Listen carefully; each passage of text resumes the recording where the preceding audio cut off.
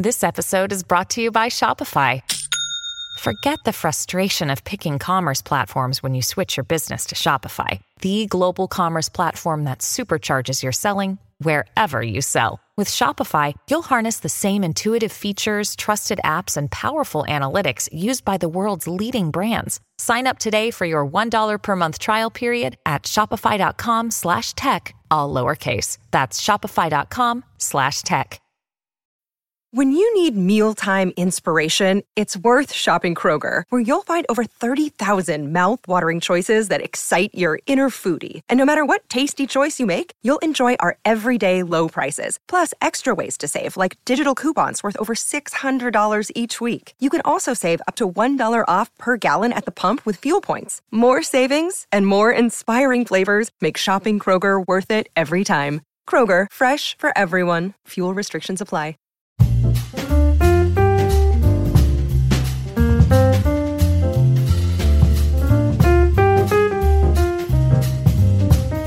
Hi, I'm Bobby, and I'm your friend who knows just a little bit too much about pop culture.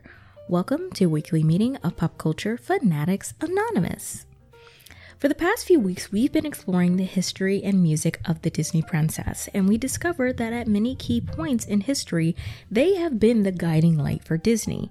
However, you'll also remember that for a time, Disney was in a really bad place, both as a studio and as a company in general.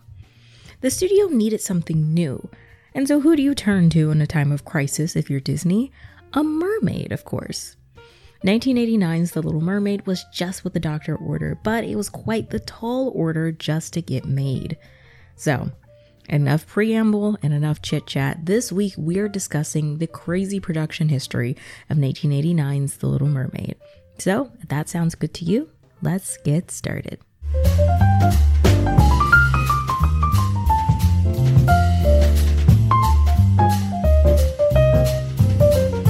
So Disney and The Little Mermaid, their history with one another goes all the way back to the 30s. Like, they wanted to do this story as early as the 30s. And originally the plan was to have it be a part of a package film, which would basically kind of be just like a compilation of shorts, akin to like Fantasia, if you will. Like, it would just be a compilation of shorts all centered around Hans Christian Andersen stories.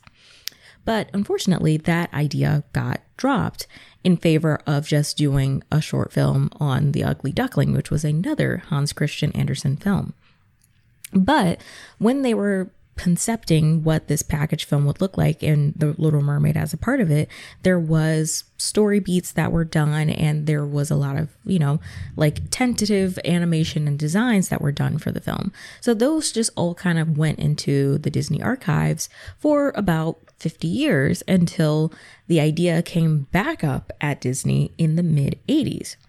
So there were two young animators by the name of John Musker and Ron Clements, and they were a part of Disney Animation Studios. And so there was around the mid 80s, there was kind of this session that they called a gong show, pretty much just being like everyone kind of going around in the room and pitching ideas super quickly. And they would say, or meh, like, we're going to go for it or we're not going to go for it. So during this gong show, they pitched the idea of doing The Little Mermaid again. And it is immediately nixed because there was already a mermaid movie that had just been released by a Disney subsidiary called Splash. So Splash was a big hit. Splash made a splash, if you will. And so Disney was like, I don't know if we want to redo another mermaid movie because we just did it. And so it got nixed at that meeting, but literally the next day, Jeffrey Katzenberg ended up greenlighting production on it along with Oliver and Company. So again, to set the scene of kind of where Disney is at this point, like we've talked about for the past couple of weeks, Disney kind of begins to lose its way around the late 50s, early 60s. And a lot of that, and a lot of scholars on the topic have kind of concluded that the main reason for that is that Walt Disney died, because Walt Disney, for so much of the history of the company, especially those very early years, was the kind of creative nucleus of the studio. And he was working on so many things, both from the studio perspective, from the theme parks and everything. Like, he was kind of that central point. So when he died, there was kind of this void that was left in the company as far as who was going to be the head, who was going to take the mantle. No one really knew. And so because of that, and because the person who was kind of, birthing a lot of these ideas and fostering a lot of these ideas and, following through with production and everything was gone, the studio for the first time had to lead the company without its namesake, which was a very daunting task to do. So moving into the 70s and then the early 80s, you get a lot of films that kind of are, not to say that these films are bad by any means, but it's definitely the company not knowing all of what they should be doing at this point. And every single portion of the company is kind of hurting in a very big way. Not just the studios, but like there was a point where Disney World and Disneyland, because at this point, Disney World had just opened in 1971.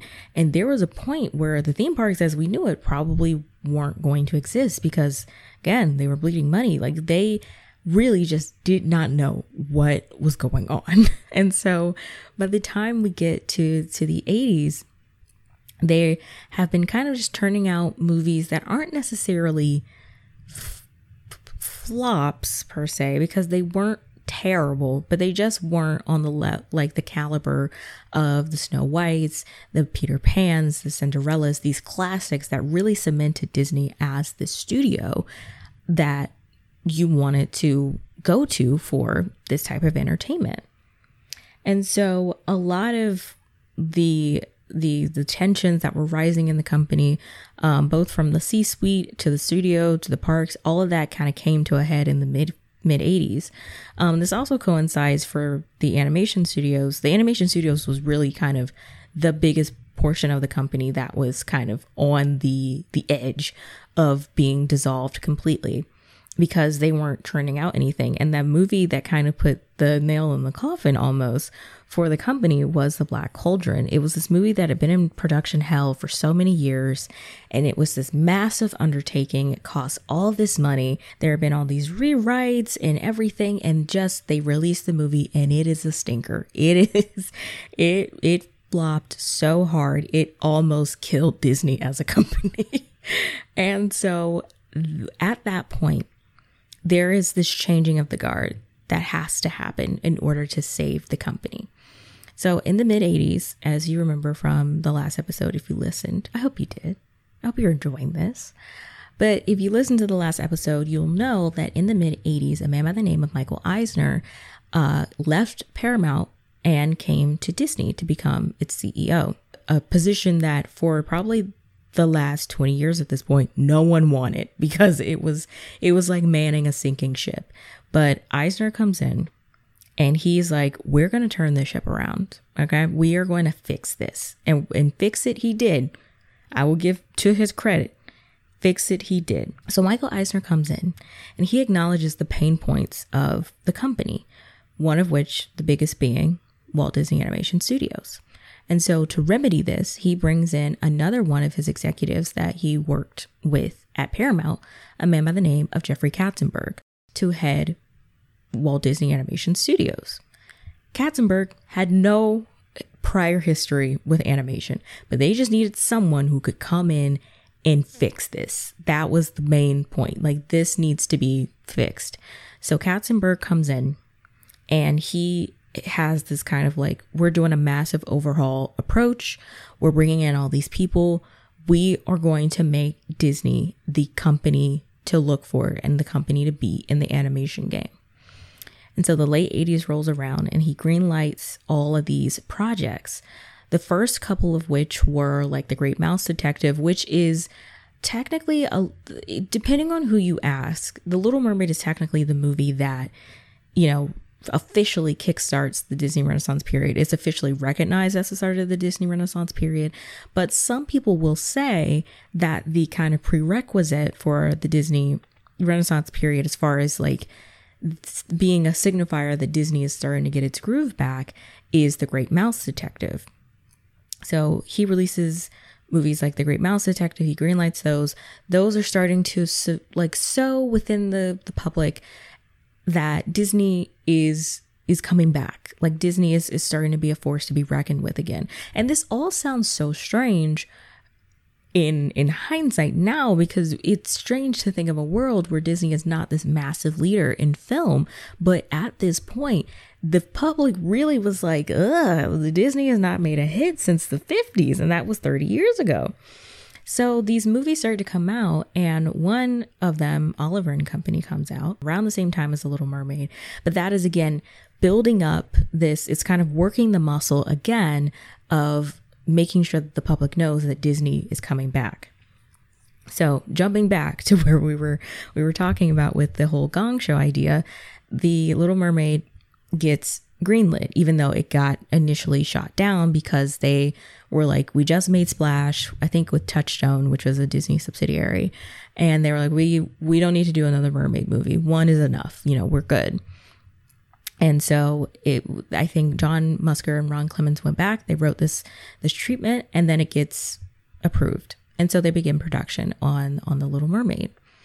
And the good thing about The Little Mermaid is that because it had this history with the company since the 30s, that material that I said that went into the archive came back out. And so much of the story and a lot of these character designs and just the good kind of foundation and the starting place for this film was done by a man named Kay Nielsen, who was at Disney in the 30s, who was really passionate about this project and had kind of laid the foundation, so much so that I think Kay Nielsen is credited in the 1989 Little Mermaid, even though I don't think he was actively working on it. I don't even know if he was still alive at that point.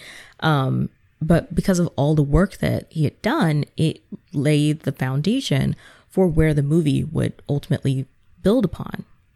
So they're gathering all of the necessary elements to make the film. And a big piece of that comes in Katzenberg bringing in a man named Howard Ashman. And again, if you listened to last week, you'll know that we already talked about Howard Ashman and Alan Menken and what they did, but their involvement in the film goes a lot deeper than just doing the music.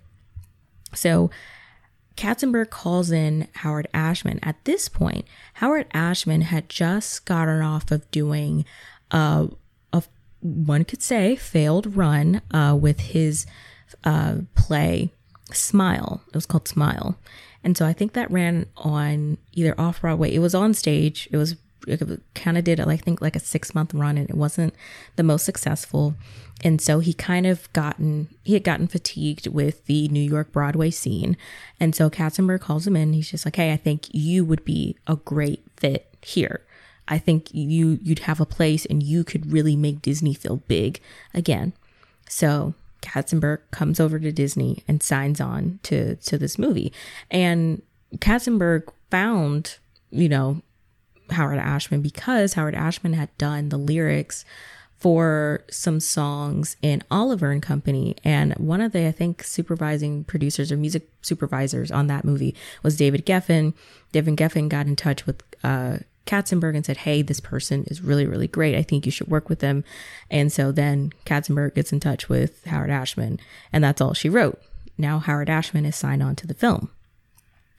And in that, he is starting to kind of concept, music and everything. And he kind of unofficially brings on Alan Menken in the process. And so it's all kind of coming together. And it's really this like cool tapestry of partnerships and friendships that The Little Mermaid is comprised of as a film, because on Smile, the play, other musical that Howard Ashman had made, one of the leads in it was Jodie Benson, and Jodie Benson then went on to get cast as Ariel in The Little Mermaid. So it feels like this very homegrown effort that's happening with the film.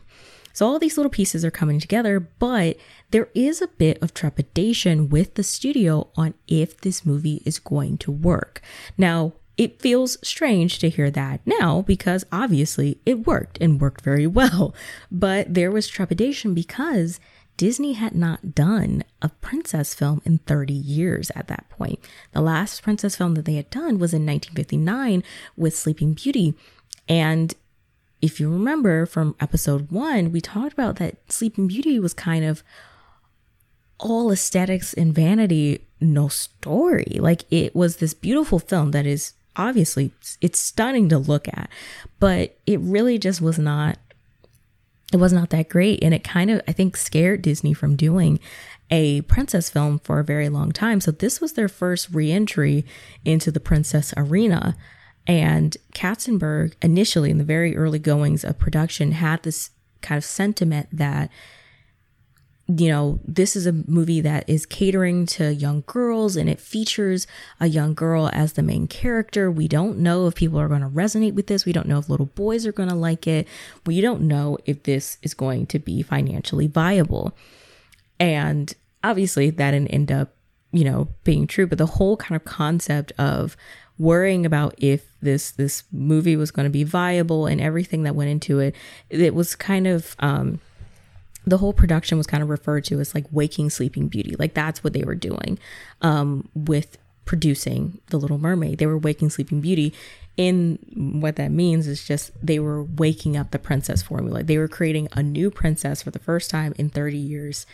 And they didn't know it was going to happen. They didn't know if it was going to be successful. And luckily it was. This is not a story that you don't know how it ends. Luckily it was quite successful. Everyone is talking about magnesium. It's all you hear about. But why? What do we know about magnesium? Well, magnesium is the number one mineral that 75% of Americans are deficient in. If you are a woman over 35, magnesium will help you rediscover balance, energy, and vitality. Magnesium supports more than 300 enzymatic reactions in your body, including those involved in hormonal balance. From functional medicine doctors to mental well-being and female hormone experts, we all know that magnesium is the one mineral to improve all aspects of well-being and health. But which one? Magnesium Breakthrough from Bioptimizers, the trusted choice recommended by leading experts with 7 best-absorbed forms of magnesium to ensure your body receives the support it needs for overall well-being. Go to bioptimizers.com/balance today and use code BALANCE10 for 10% off. Support your journey to wellness at bioptimizers.com/balance.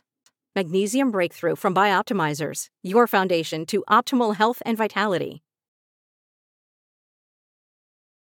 So they are starting to assemble the pieces of the puzzle together. And there is, you know, a key point, obviously, in this process of creating this film, and that's the animation, which The Little Mermaid is not necessarily one of my favorite Disney movies. Like, I don't go back and watch it all the time, but it is legitimately stunning. And that is proof positive to the animation. I think it's one of the last like hand inked and like celluloid, like the process that was used for Snow White and Cinderella and Sleeping Beauty. That was like the animation process of it was the last movie to do that. So it really kind of cements that The Little Mermaid is this kind of changing of the guard transitional film, because it is passing Disney from the analog to the digital era as far as animation goes, as far as being like one of the last films to use this very traditional way of making animated films. And so going, you know, zooming in a little bit, we go to who are these people that are creating this world? Like, who are these people that are tasked with creating this world? And who are the people that are tasked with creating this princess, the first princess that we've seen in 30 years? Well, that honor goes to 2 people, one person being Glenn Keane and the other one being Mark Henn. They are the 2 lead supervising animators on The Little Mermaid for Ariel specifically. One thing that I always notice with Disney Renaissance era films is how they do their credits. So if you go back and you watch, you know, the credit sequence for Little Mermaid, Beauty and the Beast, Aladdin, any of the like Renaissance era films, when you look, they don't do it like cast and then animators like it's kind of done now. You will see that they kind of parcel it out by character. So they have Ariel, and then they have speaking or voice, Jodie Benson, and then supervising animator, Mark Henn and Glenn Keane. That's how much Disney was trying to kind of infuse that the animators are a very big part of making these movies go. You know, it feels like we are starting to see animators become a lot more forward facing, and the public is starting to know these are the people that make and bring life to these these pieces of art. Like, these are the people who make Ariel swim and like make her movements feel so fluid and feel so natural and organic. And then we have the people who are the voices. Like, we have Jodie Benson, who is this just powerhouse talent who is able to capture the essence of Ariel and to make her feel like every emotion that Ariel feels, you are feeling it right there with her, and you get it, you know, like you really understand it. And it's, I think the one really cool thing about this era of Disney princesses is because most of it, or a good chunk of them, were pre, you know, this kind of, I won't say infiltration, but kind of infiltration of celebrity voice talent. The focus was put on the people who, you know, weren't exactly like big name celebrities, but they were the heart and soul of these characters. So whether it be, you know, the Broadway actresses who were providing their singing and speaking voices, or the animators who were, you know, giving them their look. And one thing that I found through researching, which was really neat, is that apparently Glenn Keane has aphantasia, which apparently like he doesn't have, his mind doesn't generate like mental images. So if he goes to draw something, he kind of just goes for it. Like there's no mental image of like, okay, I think it should look this in my head. And then he goes and like draws it, which is insane. It's nuts that is, you know, what's going on. But it's crazy because his work, Glenn, I'm such a big Disney animator nerd, but I love Glenn Keane and I love Mark Henn because these are two guys who are really tasked with creating a lot of the protagonists and the princesses that we know from this Disney Renaissance era. I'm also a huge fan of Andreas Deja, who is like credited with creating the look of a lot of the villains. He didn't do the villain, he didn't do Ursula in this film, but he's done Jafar, he's done Scar, and a couple of other villains. But I think he was a supervising animator for Triton in this film. But you kind of get this kind of ragtag team of animators, and it feels like the second coming of the Nine Old Men. And if you don't know, the Nine Old Men were kind of the group of original animators working with Walt Disney in the very early days of the company. So it feels like there's this kind of revival, and many of them worked on Snow White. And so it feels like, again, it's this kind of changing of the guard type of thing, this, you know, transitional, this bringing in of the new generation that's happening with this film. And you see that so there's so many like one-to-one connections between the very first princess film and it's what feels like the very first princess film of this new era with Little Mermaid. And so you got this cool team of animators who are pushing the bounds and creating their own standard for what a princess can look like and what she can act like. There's actually a really funny story from Glenn Keane in talking about this whole kind of changing of the guard situation. Two of his mentors were Frank Thomas and Ollie Johnston, who were two of the Nine Old Men that I just mentioned. And they were at a screening for the film. And so Glenn is kind of, you know, very excited to hear their response. And he goes up and he's just like, so what did you think? What did you think of the film? Like, what did you think of everything? And they were kind of like, it kind of looked a little, like Ariel kind of looked a little like rough at parts, and not like rough as in the animation was bad, but like as far as Glenn's choices with the character design. And they were just like, you know, sometimes she just makes these faces that aren't, you know, the most attractive. And Glenn talked about how he was kind of taken aback by that, because he never thought to approach that every single shot of Ariel has to be, this kind of picturesque model.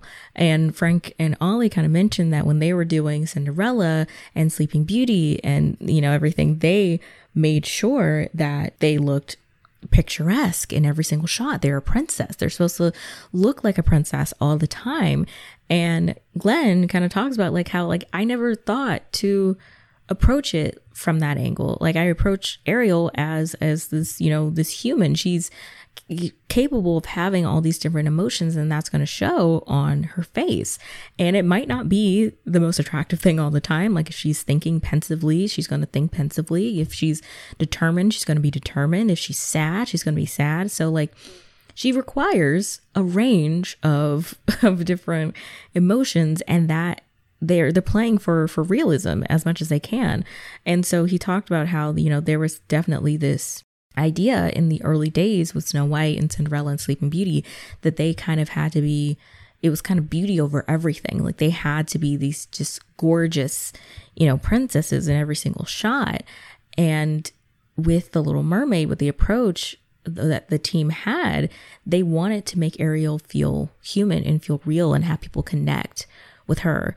And they can't always do that if it's only this focus on her being, picturesque in every single shot. That's just not how they were going to approach it. So it's cool that they kind of, he touched on that being their mark, that being this class of animators idea that we want these characters to feel real. They're characterized and they're, definitely of their worlds that we're creating, but they also do feel like real people in a way. So while the animation definitely was changing in that, there were these different, uses of technology that were going to be coming up. Fun fact, there were 1 million, I think, hand-drawn bubbles in this, and they had to enlist the help of an animation studio out of China called Pacific Rim Productions. So this was a big undertaking of a film. And they still did keep some standards of, the original princess films in the production of this. It wasn't a completely, we're starting from scratch thing. They still use the things that have built the company. And one of those things was the use of reference models. So reference models are, you can probably find footage of it on YouTube, especially for Renaissance era films. But it's usually when they come in and they get actors to act out these scenes, and actors who they think would maybe be, close in build and height and look to the character, and they would act out these scenes so that the animators can get a feel for how would realistically this character, move and behave, and what are their facial expressions. And so famously, Ariel's reference model for some of the reference videos that they were doing was Sherry Stoner. And if that name sounds remotely familiar, she was Slappy Squirrel in Animaniacs. She came from Groundlings, the comedy troupe. She was Slappy Squirrel on the Animaniacs, and she's done a lot of work in animation, and so she was Ariel's reference model. And you can tell that they use Sherry Stoner as a reference model because there are some key hallmarks of Sherry's that make their way into Ariel's characterization, mainly her lip bites. Every time you see Ariel kind of bite her lip in anticipation or in excitement, that is a kind of facial hallmark of Terry. And so that's just a really cool little inspiration point. Also, Ariel is inspired by Alyssa Milano, who was, I think she was around 16 at the time, so she would have been around the same age as Ariel. And also pieces of Jodie Benson make their way into the character. So there's this kind of this collage of different influences and inspirations for these characters. And speaking of influences and inspirations, one character has a very larger than life inspiration, and that's Ursula. And Ursula, mainly in look, is heavily inspired by the drag queen Divine. And I think that speaks to the larger kind of queer history of The Little Mermaid. Like there are these different points in the origins of the original story and of this film, and there's this definitely like queer, tone to the film that I think has what is a part of what has made it so endearing to all different types of people and different audiences, and it's really neat. So there was all of these things that are happening with animation, many of which like they were doing a lot of work behind because they weren't using the full breadth of digital animation yet. So much of it was hand drawn, and the storm sequence in the film took like a year to animate because they had all these different effects and elements, and the director said that it had as many like visual effects as Fantasia did, the film. Like that was the last time Disney did as many visual effects as they did in one film, all packed into one scene. So the storm scene where Ariel saves Eric from the burning ship, that scene that's like 2 minutes took a year to animate. So that is the amount of detail that these people were putting into the animation, and I think it definitely paid off. So the other big piece that we talked about last week, but I didn't go into a ton of detail on because I wanted to expand on it in this week's episode, was obviously the music. So you'll remember I mentioned at the top of the episode that Jeffrey Katzenberg brings in Howard Ashman to begin to do the music for The Little Mermaid. And one of the first things that he began writing on was Part of Your World. That was one of the first songs that he wrote. And unofficially, he brought in Alan Menken, who was his creative partner, and worked with him on Little Shop of Horrors that just finished its off-Broadway run and got a film adaptation, which, fun fact, was directed by Frank Oz, voice of Miss Piggy and Fozzie the Bear, famous collaborator of Jim Henson. So big Disney tapestry happening with The Little Mermaid again. But they just finished their run of Little Shop of Horrors, and so Ashman brings on Menken, and they together do the music for this film. And so one of the first songs that they write is Part of Your World.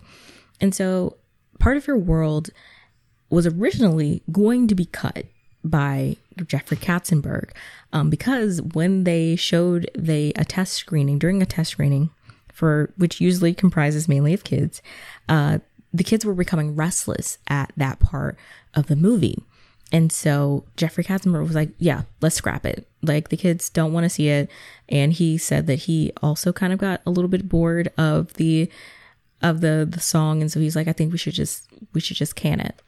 And Howard Ashman was like, I will quit this movie if you get rid of this song. Like this song is so necessary. And he goes on to explain that there needs to be a point where the audience sits with Ariel and really gets to know what it is that she wants. They need to hear her. And Part of Your World feels like this. It doesn't feel like she's singing to us, obviously, but it feels like this stream of consciousness that she's working through in real time and is being so vulnerable in all of her aspirations and all of the things that she wants to accomplish. And I think so many people misinterpret that she's not really singing about finding love or anything like that. Like Ariel just wants to be free, and she knows that something is out there and she wants to go and see it for herself. And Part of Your World is that song where she's being so vulnerable and is kind of setting the stage and saying, hey, these are my desires. These are my hopes. These are my dreams. And this is where Howard Ashman kind of introduces Disney to the concept of the I Want song. And he kind of reminds them that they've been doing songs like this for a very long time. Like obviously I'm Wishing, A Dream Is a Wish Your Heart Makes. Like these are I Want songs, even though they weren't officially called I Want songs at the time that they were being, produced. But these are necessary parts and hallmarks of Disney princess films, and they didn't even know it. And they were going to cut this film's I Want song. But ultimately, Howard Ashman was like, it's not going to happen. Not on my watch. We got to keep this song. And a lot of people have talked about this kind of like that Howard Ashman really had this way about him that you didn't want to say no, like, because you trusted him. Like, you were just like, okay, yeah, that's right. I'm not going to fight you on that. And John Musker and Ron Clements have mentioned that there was kind of this contentiousness with them versus Howard Ashman at certain points with like certain lyrics. So I think they mentioned that in Part of Your World, they wanted to take out the song. They wanted to take out the part of the song where she says, I want to be where the people are. They said, take out the. So the lyric would just be, I want to be where people are. And Howard Ashman vetoed it. He was just like, I don't want her to drag out the note on where. It should just be where the people are. And so in hindsight, they were like, yeah, that was kind of a dumb thing for us to try and fight him on. But there was just real big trust in Howard Ashman and the vision that he had for the music and broader for the film, because he was a producer on the film as well. And there were a lot of like story things that he was heavily involved in. Like originally when the movie was being concepted, Sebastian as a character was this very dry kind of British inspired character. And it was Ashman's idea to make him Jamaican because it would open up the door musically for them to infuse, kind of calypso into the sound of the music. And that's where you get songs like Under the Sea. And so there was all these different pieces and sounds and textures of music that were being woven into this film. And that is really the work of Ashman and Menken. Like, they laid the foundation of like, hey, we're going to bring in all these different elements and they mean something to the story. It's not just a song for the sake of being a song. It has value to the movie. And so going back to Part of Your World, after he was like, you will not be cutting this song, the production of it was really interesting too. So like I mentioned, Jodie Benson came from the stage and she had just done Smile with Howard Ashman. She comes on to The Little Mermaid.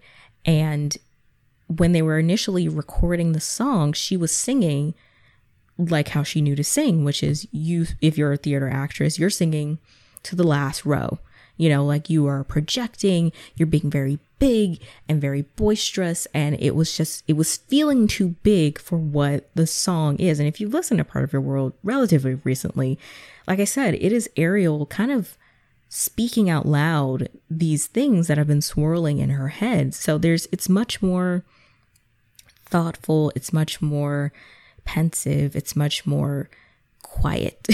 And that was the main thing.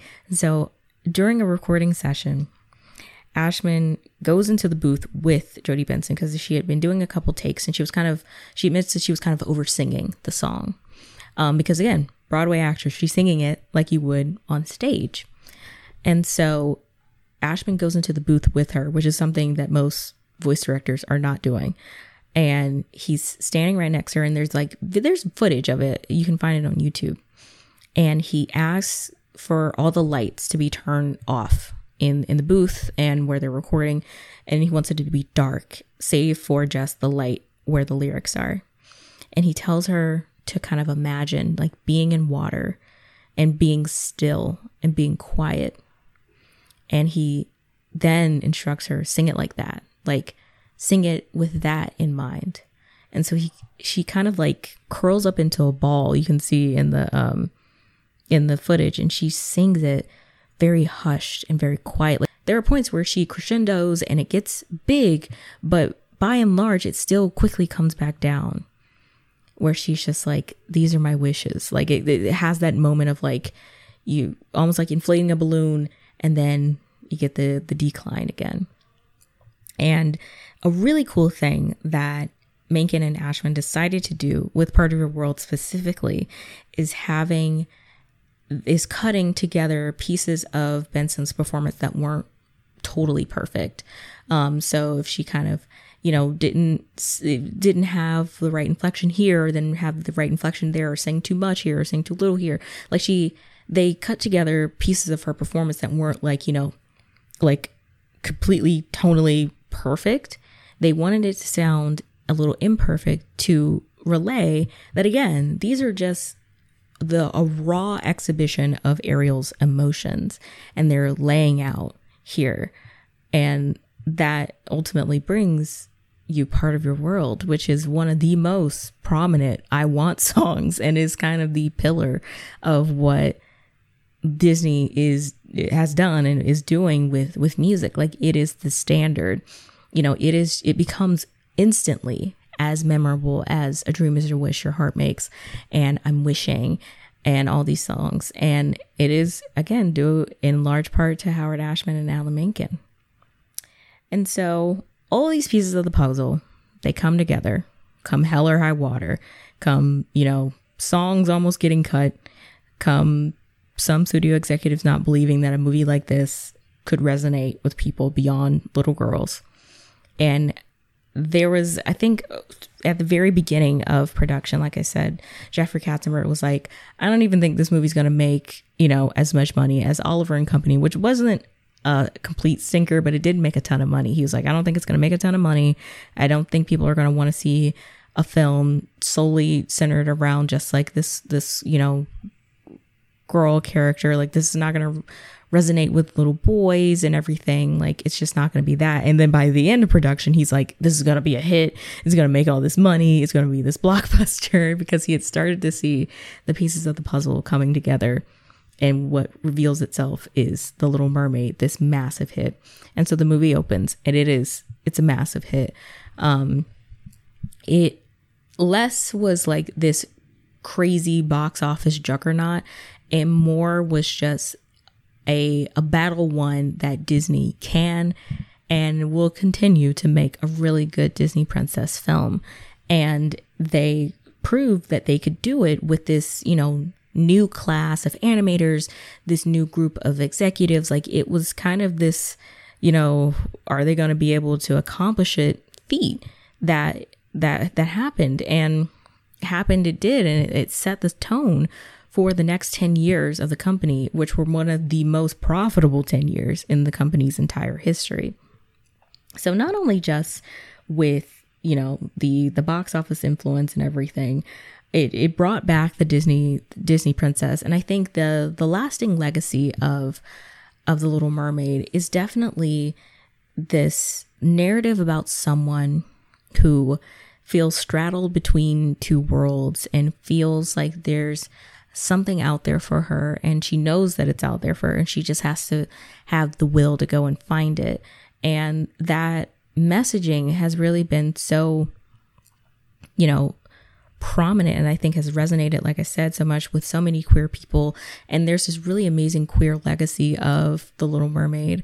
And, you know, from the people involved with it to the source material to just the general messaging, there's a lot of really great articles and videos from a lot of queer people talking about how important of a movie The Little Mermaid was to them because of its messages on identity and the will to be yourself, you know. And there were just all these different pieces that were really great about the film that resonated with audiences beyond maybe even what the filmmakers, you know, thought that it would resonate with. And ultimately, I think the legacy of the film is really just this movie that put Disney kind of back on the map, which is a big thing for one movie to do. But The Little Mermaid did it, and it was in so many large parts to the filmmakers. So Ron Clements and John Musker. It is the, you know, with credit, it is the studio executives who pull together the team who made this film. It's the animators like Glenn Keane and Mark Henn and Andreas Deja. It is the, you know, the technicians who are working to make the film go. And animating water, ask any animator, and animating water is a nightmare to do. And they did it, and it still looks beautiful. It still looks amazing. Even, you know, 30 plus years removed from the release of the film, it still looks incredible. And that's just proof positive to the quality of the team working on it. And all those pieces came together, and the voice acting with Jodie Benson and Pat Carroll as Ursula, and, you know, all of these pieces came together and you create this film that has this everlasting legacy and quality to it that now has created a reboot that is having that same effect with a whole new generation of people. At the time of recording this, the Little Mermaid live action film is not out yet, but it's had its premiere, and just seeing the little girls who were at the premiere interact with Halle Bailey, who is playing Ariel, and seeing how for a whole new generation of girls, she's their Ariel, and she is their, representative of this idea of dreaming and the tenacity to dream and the tenacity to find, what's out there and being part of that world, and I think that's the really beautiful part of The Little Mermaid. Like I said, it's not like a movie that I'm like, always head over heels for, but I'm head over heels for its place in film history, in Disney history, and animation history, and just what it means as a whole.